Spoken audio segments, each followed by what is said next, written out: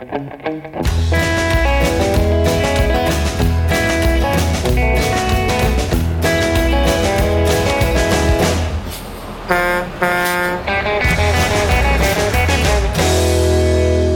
welcome to another edition of On the Road with Legal Talk Network. This is Laurence Colletti, and I'm the host for this episode, which we're still recording at ABA Tech Show here in Chicago, Illinois. It's a great show.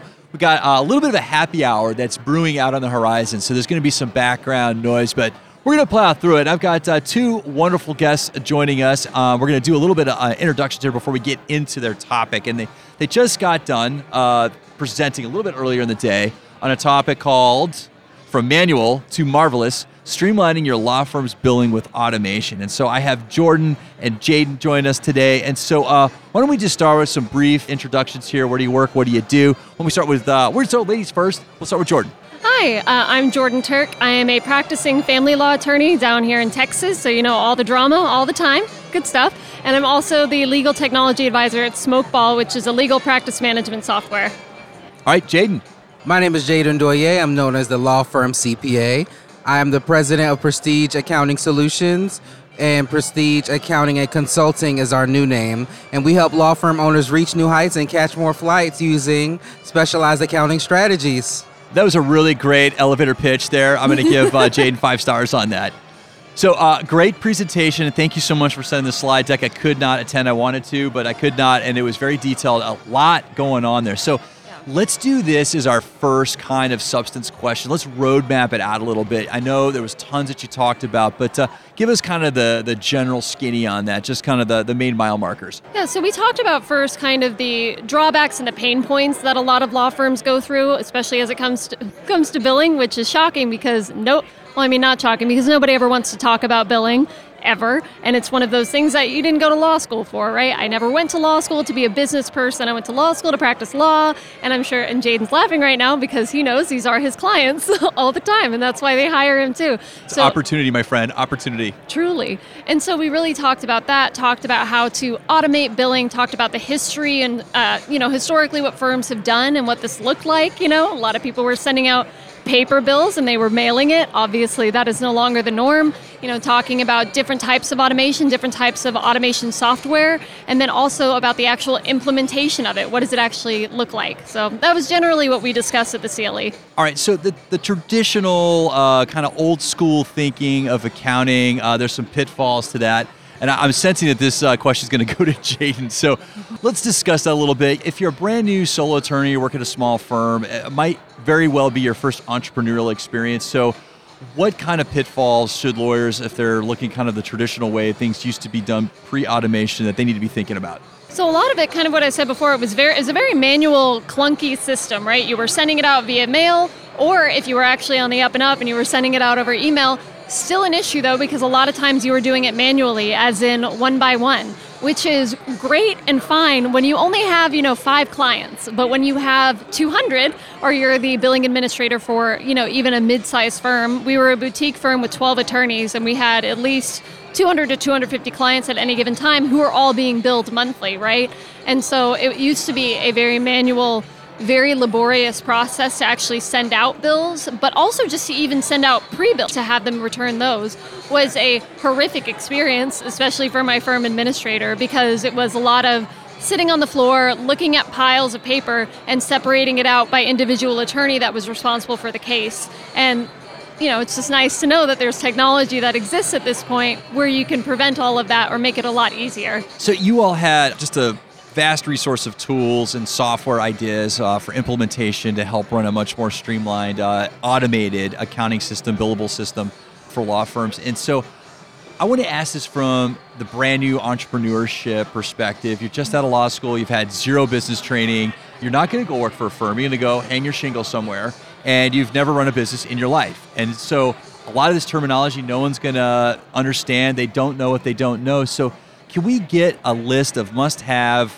resource types and tell them what each one of these resource types does, and maybe give them a name or two of some of your favorites? So a couple of things you're going to need is time tracking. I don't care if you bill by the hour or if you work on contingency. Having a time tracking tool, having a case management or project management tool. so that every time you make progress on a case, you can document what progress you've made and notate, and preferably a secure client portal so that clients are not sending you secure data through your email. They're sending it through a portal. So I get a little frustrated at CLEs that talk about automation a lot but don't actually explain what it is, which is a big deal. Because when I say billing automation, chances are, unless you've done it or you've adopted that type of technology, you have no idea what this actually looks like. And essentially, billing automation condenses down to being able to send out all of your invoices at one time. So instead of doing that manual process, you can click a button and everything is done for you. And not only that, but there's also automatic time tracking, right? Which Jayden mentioned too, which if you have something that's integrated, I mean, I'm biased obviously because I work for Smokeball, but we have the best software in the country when it comes to time tracking. And that makes it so much easier for you because then it turns it into an invoicing statement. You can just print that to your invoice and be done with it. And those are your hours tracked for you, right? So that's one of the biggest things that you could possibly do when it comes to billing and automation. But same thing with evergreen retainers. And we talked about that quite a bit too at our CLE. But if you're not taking evergreen retainers and you bill hourly, that should be something that you are considering like yesterday. And evergreen retainers essentially allow you to, it's a provision that you input into your fee agreement that says, hey client, in the event that your retainer dips below X amount or X percentage, you are required to replenish that retainer immediately. So that means you're always billing against money and trust as opposed to having to chase after it after the fact via invoice. But you can automate that process. So you just need to find software. So look at your practice management software if that's what you use and see if they do that. You can automate your evergreen invoices and you can actually set it, hey, if this ever dips below X amount, send the client an email for an evergreen retainer. And that means you're always billing against money that you already have, which is the ultimate goal, you know, as a business owner and as an attorney. Well, you all make it sound super easy. So I'm going to ask the question in a little different way. So let's say someone doesn't know anything about automation. So they never used Zapier, they never used if this, then that, or they haven't used Make, right? So they're not really familiar with automations. They never run a business. Let's say maybe they didn't go do soft sciences at their university. Maybe they're an art major and then decided to go to law school. Okay, so they could draw a great picture, but all this other stuff, they have no idea. All right, where is a good place to turn to kind of get sort of a introduction to some of these concepts? You know, you're talking about some pretty high level business philosophies here, and I know it's second nature to you all, but for somebody that's just brand new trying to get into this, where's a great place? Maybe there's a podcast personality, maybe it's you, maybe it's a blog. I don't know. What do you think? I think here at ABA Tech Show, honestly, going to different booths and learning. Sometimes people don't even know what they don't know. They don't even know the issues that they need to overcome. And so going to these different vendors and learning what they offer, you'll learn the solutions to the problems that you didn't even know that you had yet. And so honestly, going to conferences that have a lot of technology companies there would be a great way to learn. Also, look for legal technology that has billing software and take as many demos as possible. And for those who aren't familiar with what a demo is, it's essentially when you go to a company's website or you contact them and you sign up, they'll call it a demo request, and you can get a demonstration. Usually it's live, and you'll talk to them for half an hour or an hour, and they'll set up a time for you to call them, and essentially they'll take you through the entire software. And if all you want to talk about is billing, they'll cater that to you. But demos are completely free, and you should be doing it for every single piece of software that you can to decide what's good for you and what's good for your firm. So Jordan, Jayden, you all are used to meeting resistance. And so in what you do, so obviously, Jordan, with legal technology, Smokeball, I mean, obviously there's going to be some people that resist change. And your experience as an attorney, you know, people resist recommendations to change. And Jayden, the same thing. You know, people like, hey, I'd like to run my better books, but I don't want to change anything I do in my business. How can I do like all of this wonderful stuff without actually doing any work? So resistance to change is difficult. So what pointers do you have for somebody who, maybe it's a small firm, they got a small staff's resisting, they're resisting. What advice do you have to get them over that hump? Change is good, change hurts, but we'll get through it together. I would love to talk about that. First things first, incorporate the staff in the process. So don't wait until you've already made the decision. Incorporate the staff in getting to know what their opinion is about moving to a new software. Let them know why you're even thinking about moving to a new software. how that will help you, and then also make sure that you tie into their value system. Some people value money, some people value more about time. So make sure that you're letting them know what the possible benefits are. Then once you've decided on the tool, then make sure, before you even decide on the tool, get them to get on the demos as well. And then you can say, based off of the feedback from the group, so you've got a sense of buy-in. At the end of the day, you'll never have 100% buy-in, and that's okay. So once you have some type of buy-in and you've made the decision, then you make sure that you tie them in to the integration process. And you're going to have to run your programs parallel, so you have to be running 2 programs at the same time until the full implementation has been completed.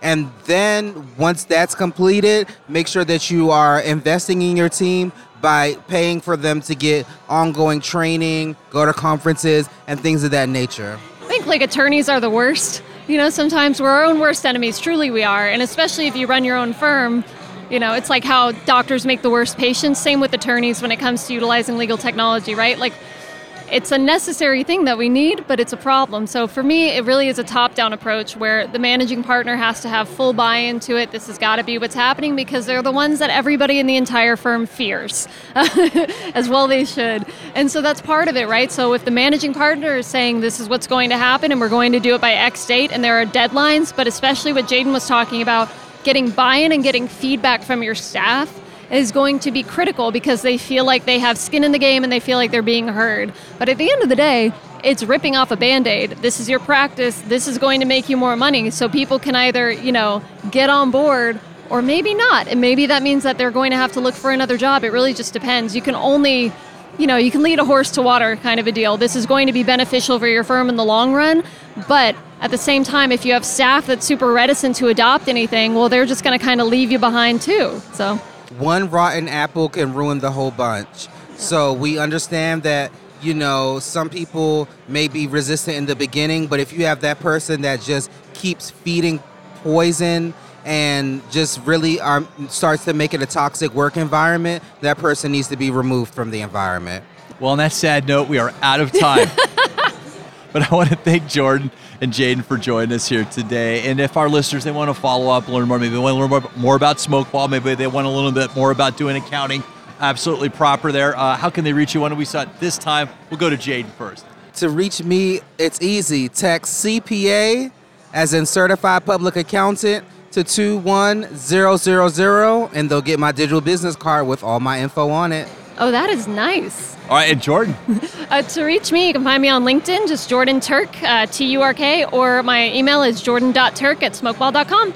All right, well, thank you, listeners, for tuning in. And if you liked what you heard today, please favorably review us in your favorite podcasting app, whether it's Apple Podcasts, Spotify, Amazon, whatever. Until next time, I'm Laurence Colletti, and you've been listening to On the Road, Legal Talk Network. If you'd like more information about what you've heard today, please visit LegalTalkNetwork.com. Subscribe via iTunes and RSS. Find us on Twitter and Facebook, or download our free Legal Talk Network app in Google Play and iTunes.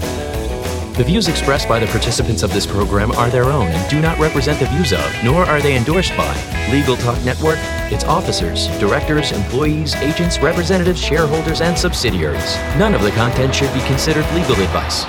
As always, consult a lawyer.